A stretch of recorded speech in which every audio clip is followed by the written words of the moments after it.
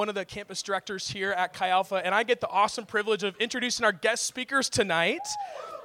They're with the traveling team, and they're going to be here with us. And when they say that they're the traveling team, fam, they travel.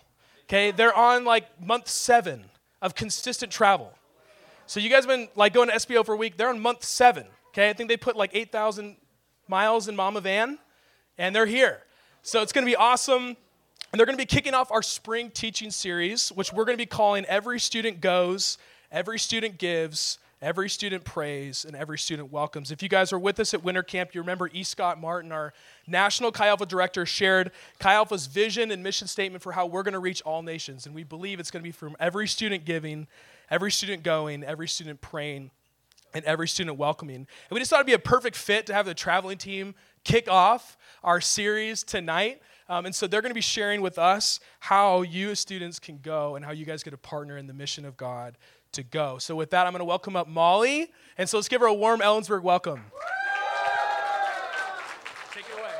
Thank you. Wow, thanks guys. That's so fun. Well, like Brandon said, my name is Molly, and I'm here with my teammates Mason and Isabel, and we are the traveling team. And so you're probably wondering, what is the traveling team?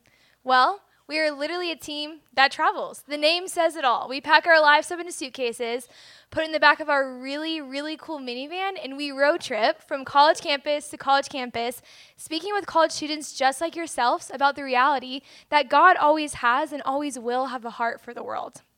And so, yeah. So what that's going to look like for us tonight is in a second, Mason's going to come up, and he's going to walk us through the entire Bible. We're going to sprint from Genesis to Revelation, and we're going to track that common theme of God's heart for the world. And then after that, we're going to be hosting a part 2. It's going to be like an additional 20, 25 minutes where we are going to dive deeper into how we can be a part of God's global mission and how you can tell other people about God's heart for the world. And so I promise you, your night is not complete without part 1 and part 2. So make sure that you guys go ahead and plan on sticking around for that. But y'all, I am so excited to be here with you guys tonight and for you to hear this message, because after my freshman year of college, I was sitting at a really tiny church in Destin, Florida, and I heard this message for the very first time. And it radically changed my life. It changed the way that I viewed God, his people, and his mission. And so my hope and my prayer is that tonight it radically changes each and every one of your lives. And so with that, I'm going to pray. Mason's going to come up, and we're just going to get started. So let's pray. Father, I just thank you so much for tonight, Lord, that we have the opportunity to openly gather together to worship, to pray, to learn about you and what your word says, Father. So I just pray that you prepare our hearts and our minds to receive this message. Lord, I pray that you would remove any distractions, Lord, and would we be totally present here, God. Lord, I pray that the nations would be reached and impacted because of the students sitting in this room tonight, God. You are worthy and good, and God, I just give tonight to you and pray that you would move mightily. So I pray all of this in Jesus' name. Amen. Thanks, Malls. Like she said, my name is Mason. I am excited to be here, but for more reasons than just the fact that we're here. To be completely honest with you guys, I grew up in small town South Arkansas, which means the weather year-round was hot, more hot, slightly less hot, and then one time of the year we had this perfect thing called fall. Okay, any of my fall people in here? Yeah! Oh man, fall's the best, is it not? It has literally everything you could want. Leaves start changing colors, pumpkin spice starts flowing. I mean, it gets the people going, okay? And not only that, but I feel like summer has a lot to offer. I don't want to discredit the beach and the tan and whatever else goes on. But fall has the most fall activities, okay? It just has the most you can do. You can go carve a pumpkin. You can go ride on a bale of hay. You can go to a petting zoo and touch a goat if you want to do that type of thing. I don't know. But I've always loved it. But one thing since I was a kid and I was caught up watching alien movies, there was one thing that always got my mind going more than anything else. It was the corn maze. Okay, right? The aliens go in, they carve that thing up. I was like, that's crazy. And then I found out it's just some guy on a tractor, and I was like, that's sad. But hey, here we are. So when I got to college and I found out there was a corn maze 20 minutes outside of town, freshman Mason thought, this is my moment. I've been waiting for this for 18 long years, and finally, it's my time to conquer the corn maze. And so freshman Mason, being real prideful and real dumb, goes out to the corn maze at about 12 o'clock one night.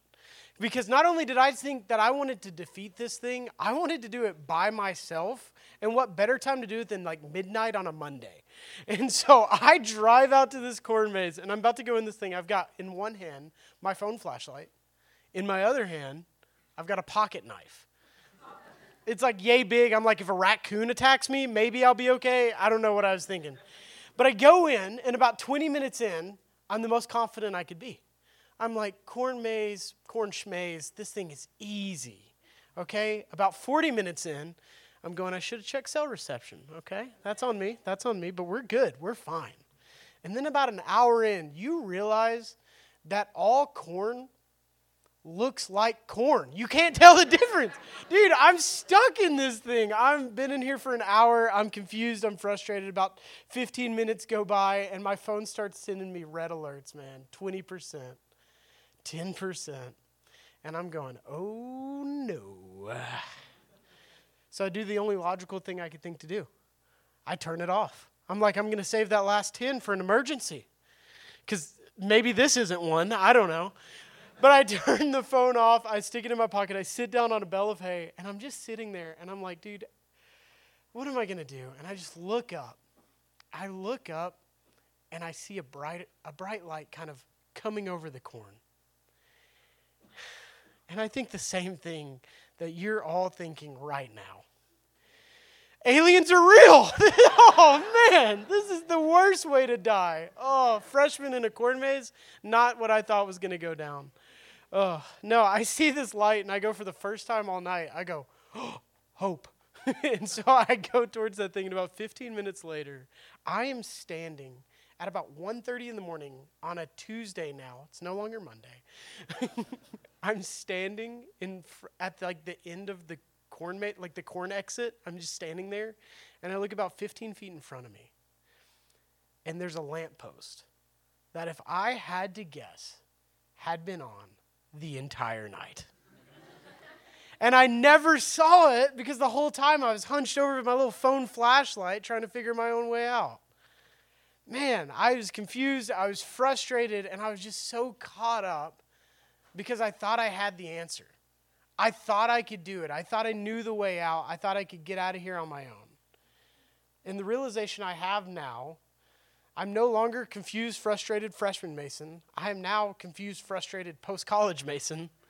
And I realize that I've treated life the same way I've treated the corn maze. I keep attaching my purpose to these little flashlights. These tiny little lights that I think are going to guide me or get me out of the confusion and frustration that is life.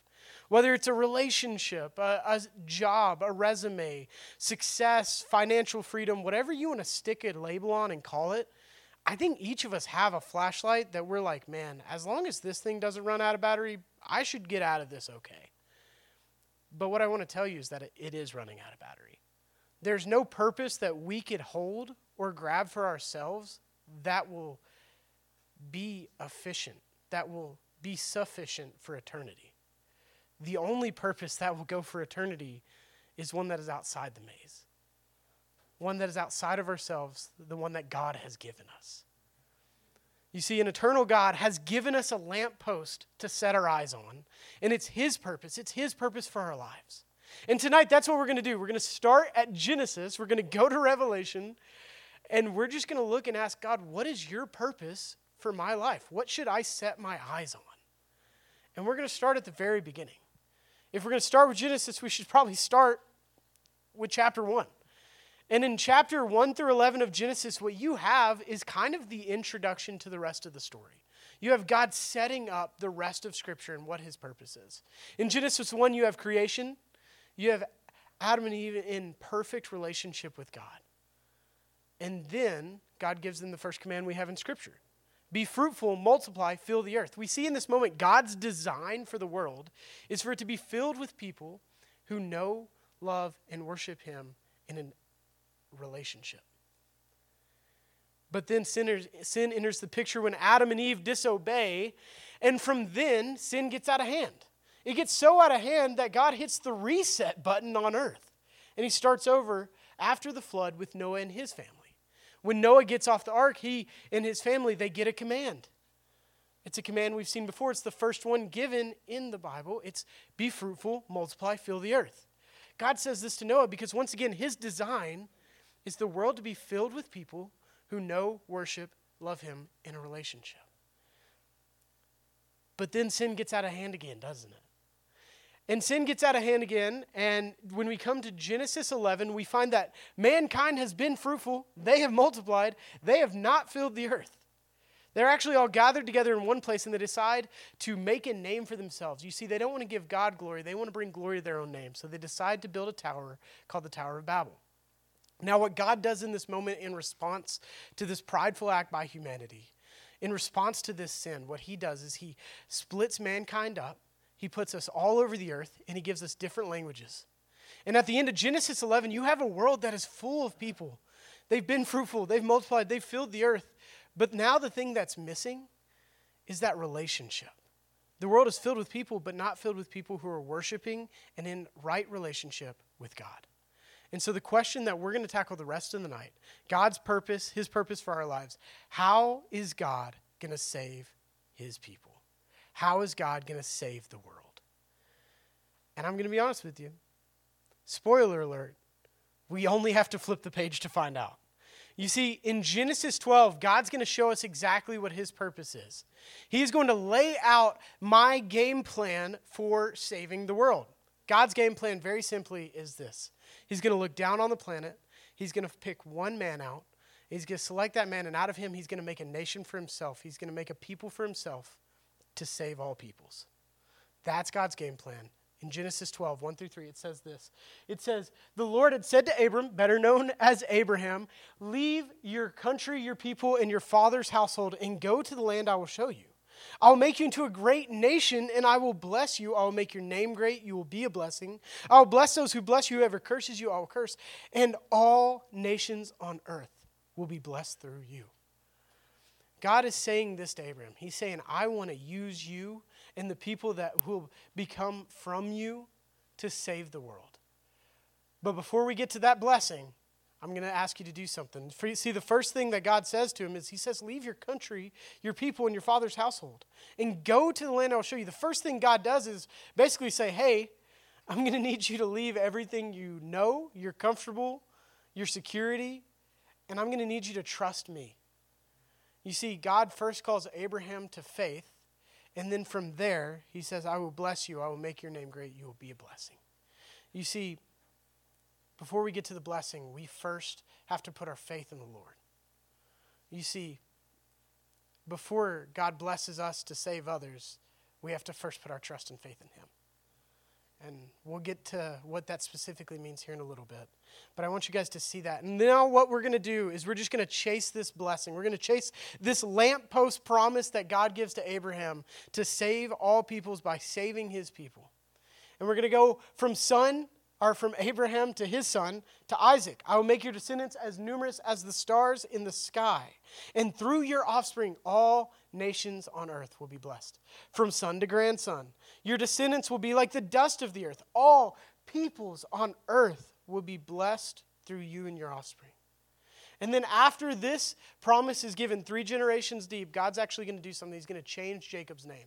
Does anybody know what Jacob's name is changed to? You guys are biblical scholars. I love it. Come on with it. Come on with it. Who does the Old Testament follow? Yahweh is, it's an accurate answer. It follows Gordon. But the Israelites, yes. Not a trick question. Promise I'm not going to make anybody look stupid tonight. That's not my goal. But it follows the nation of Israel. Why does it do that? Because the Old Testament is following the Genesis 12 promise. You see, Genesis 12 sets up the rest of Scripture. And as we watch it go from generation to generation throughout the Old Testament, we're going to hit some major stories. Some are going to sound really familiar, like when God parts the Red Sea and all the surrounding nations watch God save his people from Egypt. The surrounding nations go, woo, that God must be the real God. Meshach, Shadrach, and Abednego, 3 guys that are thrown into a fiery furnace for their faith, are rescued from the flames. Why? Because the same king that threw them in is now going to make a royal decree that all nations should respect and not talk trash about their God, because the God of Israel is the one true God. Even David and Goliath, the ultimate underdog, a story of a teenager, a prepubescent teen, who with a rubber band and a rock takes on the baddest man on the planet and wins. For a long time, I learned that David and Goliath, I'm David, right? And with God on my side, I can conquer anything. I was never David. I'm Mason. That just doesn't make sense. No, none of us were ever David. You see, this story isn't just about God saving his people. The reason that God saves the Israelites, the reason that God uses a kid to defeat a giant is because how else could you explain it? You see, David says this is why he defeats Goliath. He says, "This day the Lord will deliver you into my hand, that all the earth may know that there is a God in Israel." You see, David defeats Goliath because not just the Philistines, not just Israel, but every nation that hears about that is going to go, God must be the one true God. The God of Israel must be the one true God.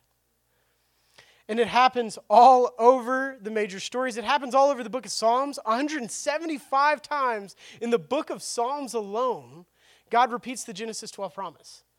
One of my favorite books of the Bible is the Psalms because it says awesome stuff.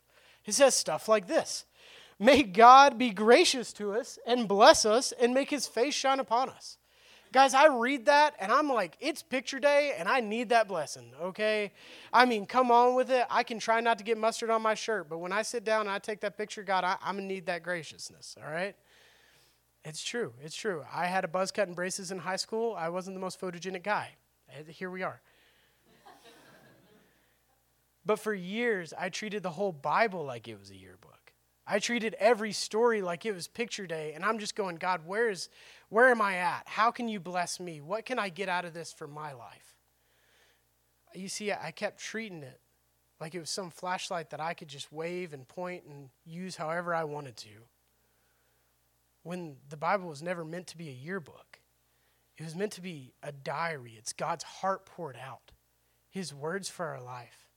And if I get stuck looking for only the blessings that affect me, I miss why I was blessed in the first place. You see, the first verse of Psalms 67 says, "May God be gracious and bless me." The next 6 say this: "That your ways may be known on earth, your salvation among all nations. May the peoples praise you, O God. May all the peoples praise you. May the nations be glad and sing for joy, for you rule the peoples justly and guide the nations of the earth. May the peoples praise you, O God. May all the peoples praise you. God will bless us, and all the ends of the earth will fear him." God saves his people to bless and save other people. Man, it's not just in the Psalms either. It's all over the prophets.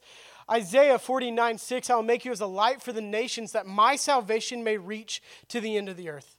Ezekiel 39, "I will display my glory among the nations." Habakkuk 2:14, "For the earth will be filled with the knowledge of the glory of the Lord as the waters cover the sea." I don't know the last time you guys went to the sea, but it's completely covered in water, so that's pretty good news. And in the last book of the Old Testament, "For from the rising of the sun to its setting, my name will be great among the nations, says the Lord of hosts." For years, I thought the Old Testament was some boring history book or random collection of facts.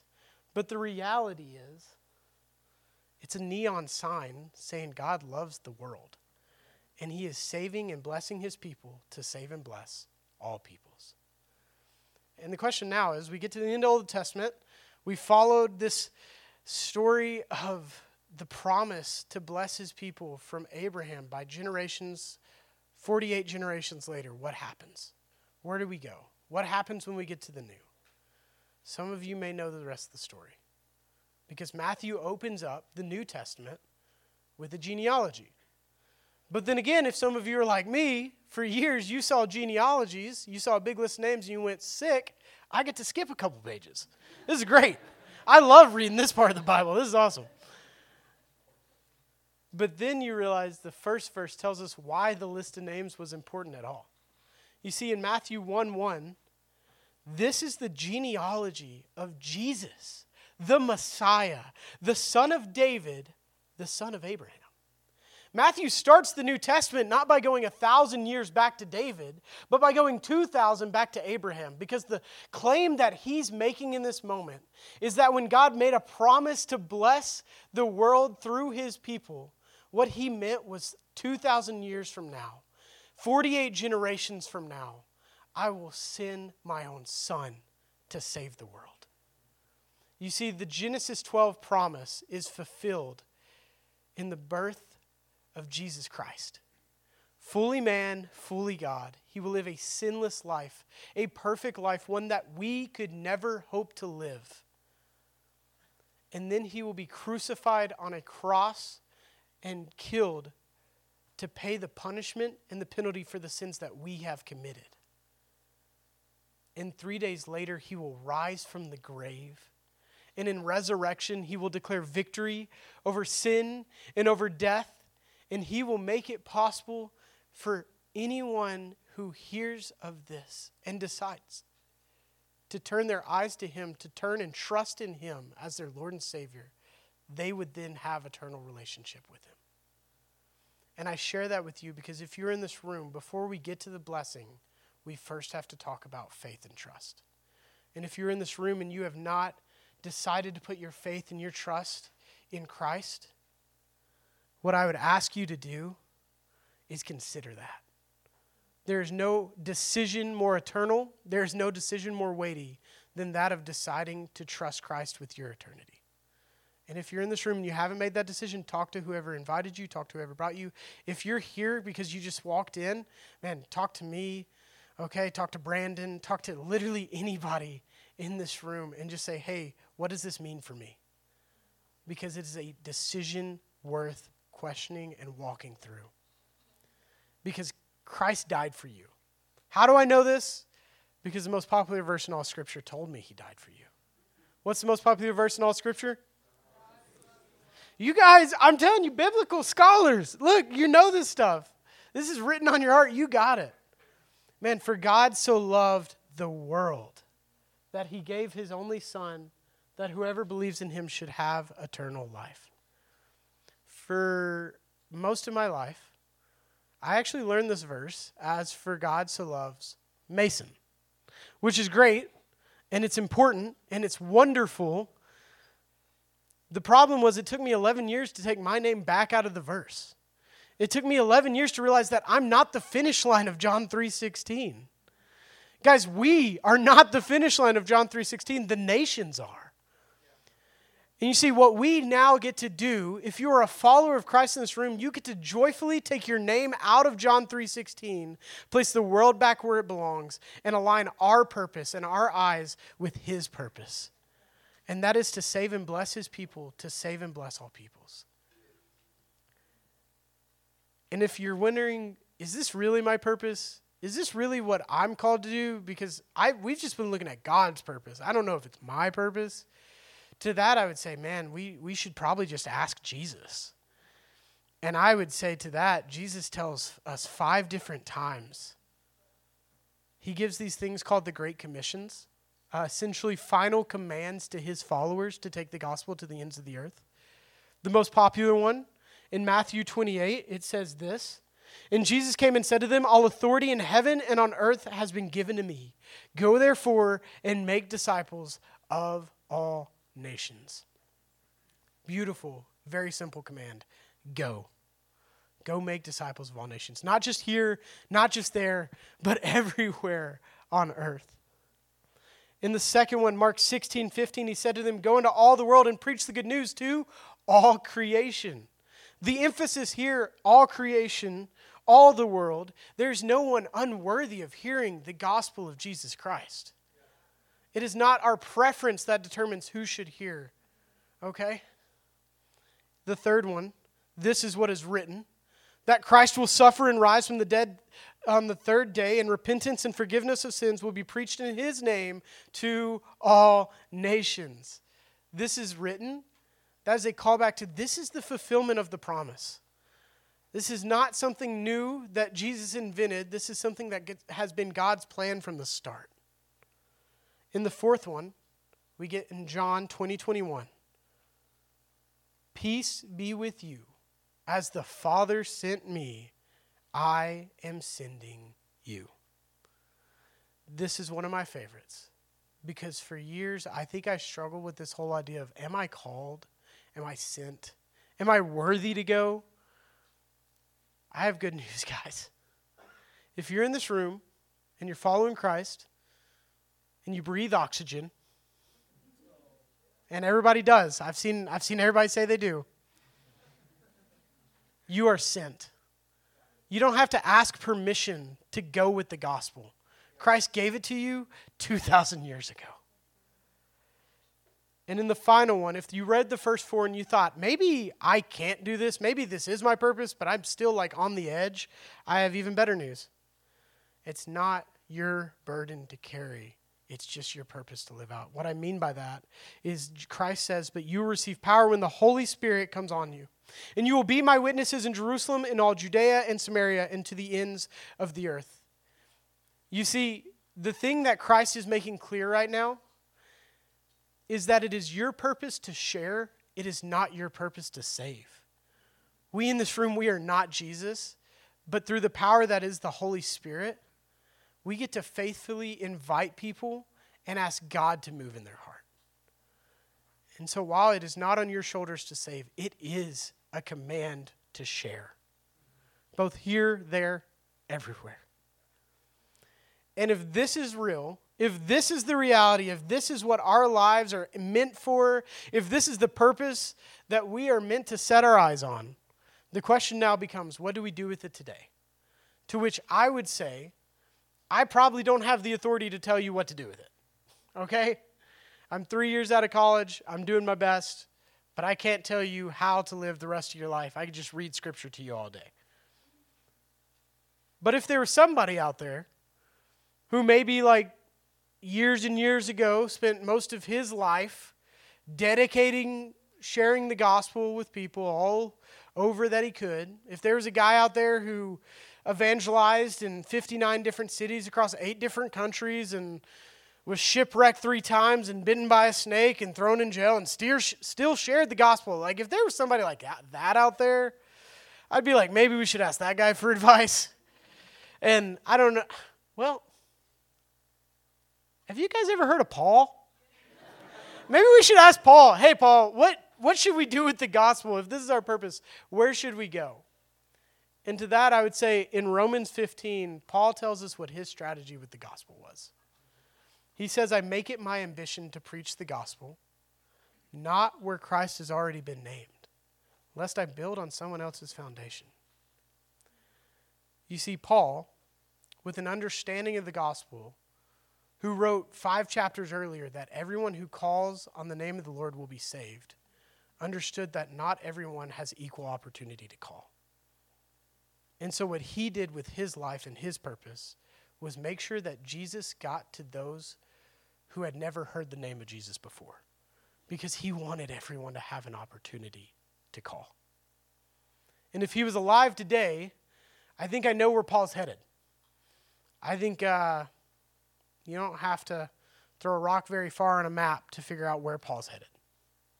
Because you see, in the world today, this is what it looks like. There's an area of the world called the 1040 window. Inside of this window behind me, there are 5 billion people. That's over 2/3 of the world's population. All the way from West Africa to East Asia, some islands down below, in the red up there, live 2 out of every 3 people on the face of the planet. But the crazier statistic is that 3 of those 5 billion, 3 billion people in the 1040 window, are considered unreached with the gospel. Now, unreached is a little different than unsaved. I didn't always know this, but essentially what it means is to be unsaved means you may not be following Christ, you may not be in a relationship with the Lord, but you know a Christian. You could walk into a church or a Chi Alpha meeting. You probably could download the Bible on an app on your phone. You aren't following Christ, but you have access to him. To be unreached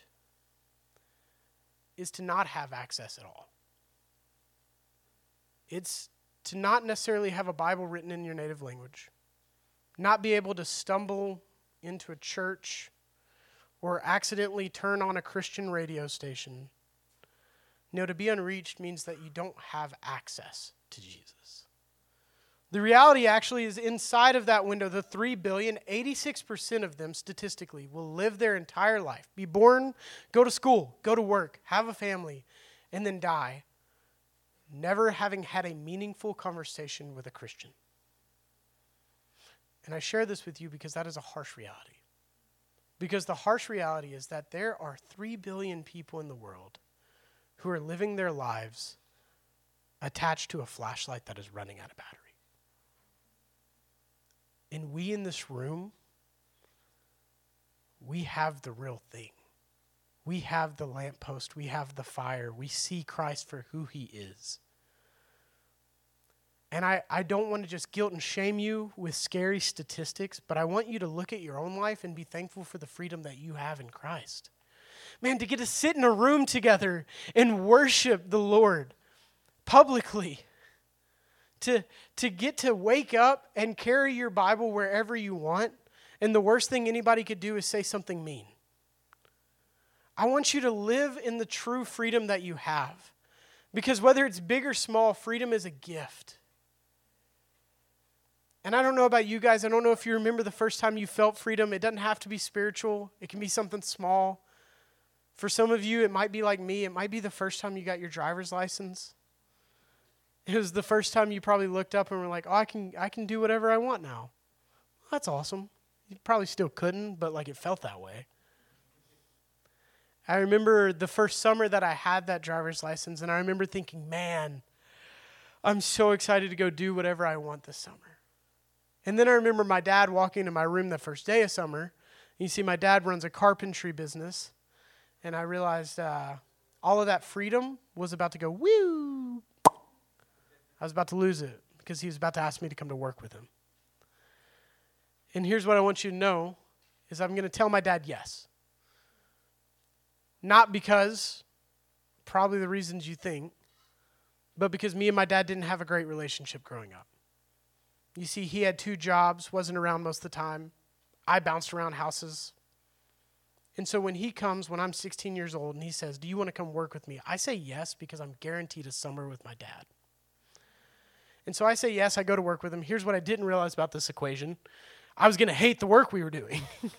Man, we start building a house, and I realize I don't know anything about building a house. This is terrible. I'm a walking toolbox. I'm getting more paint on myself than the wall.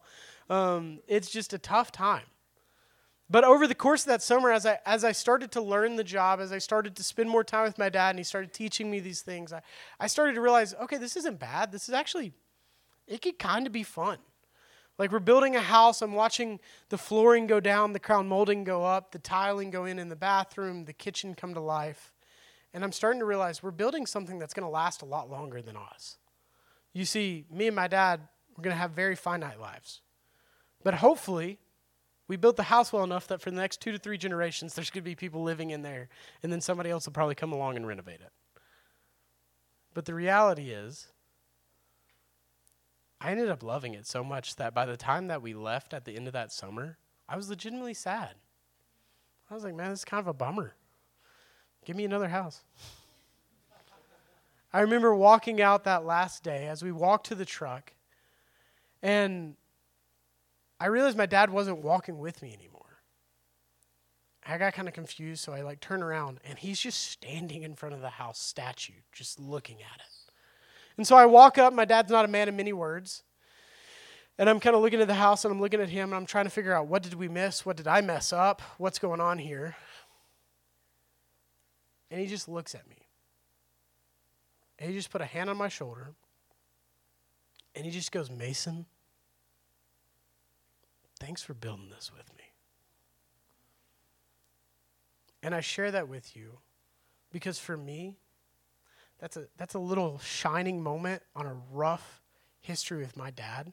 It's an imperfect son, an imperfect father, but it's a beautiful moment.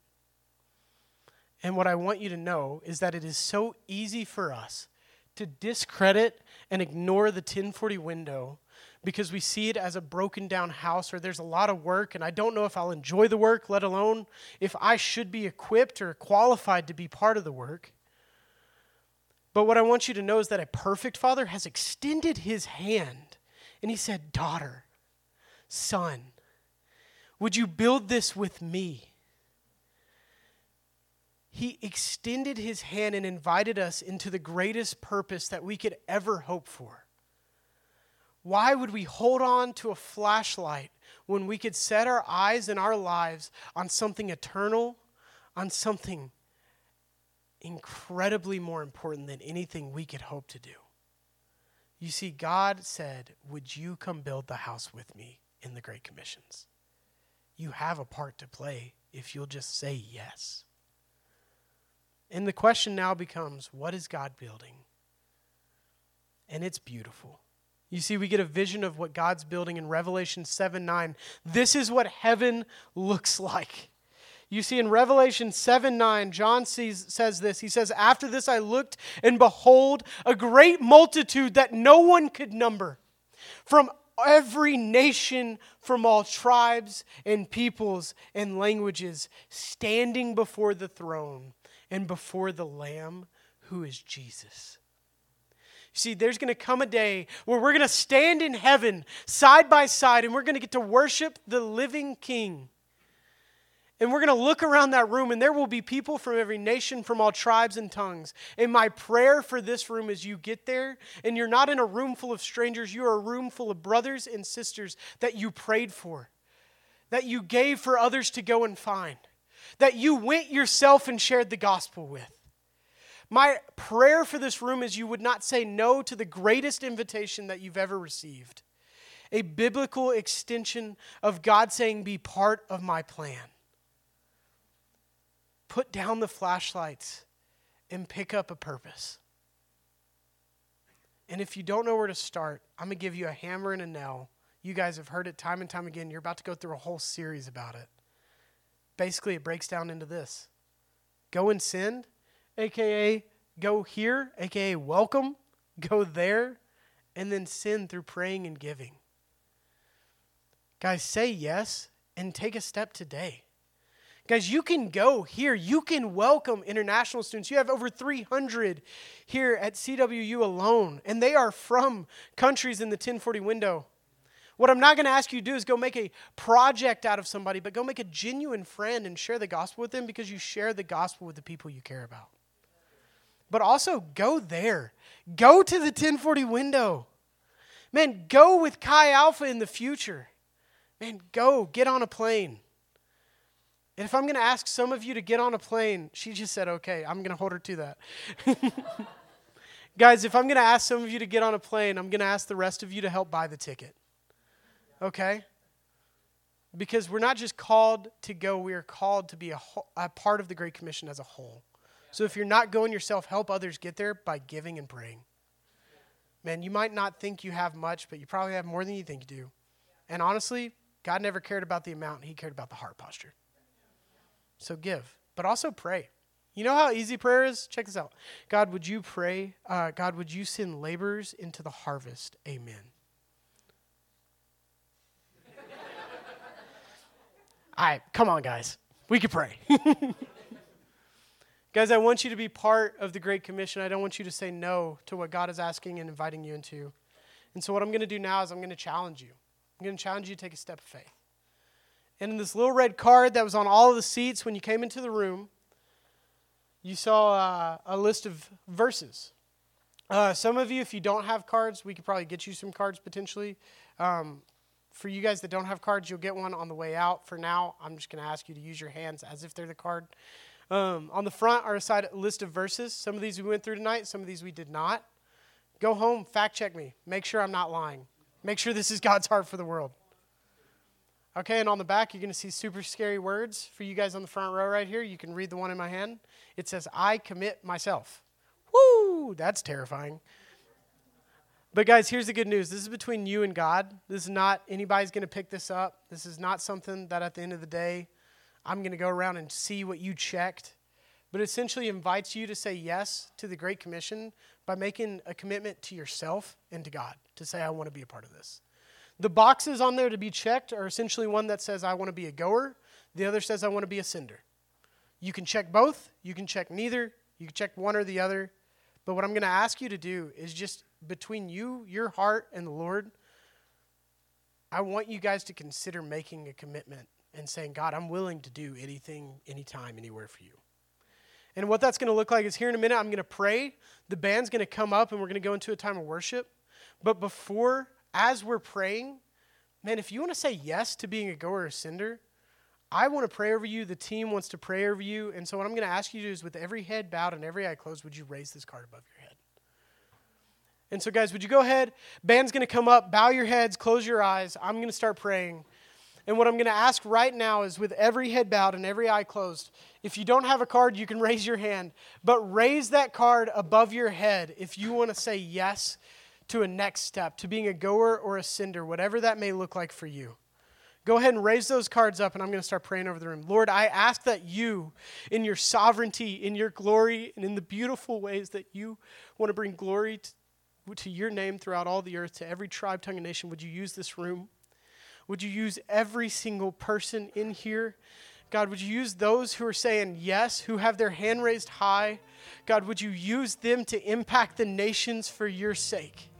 God, would you give them the boldness and the confidence to say yes, and not just let this be a single yes, but a commitment over time. God, I ask that you would use this group of students to change the world for your sake. Lord, you are holy, you are mighty, you deserve our praise and all the glory. And so, God, I just thank you for these students. I thank you for what you're going to do through them. In your holy, holy, holy name, amen.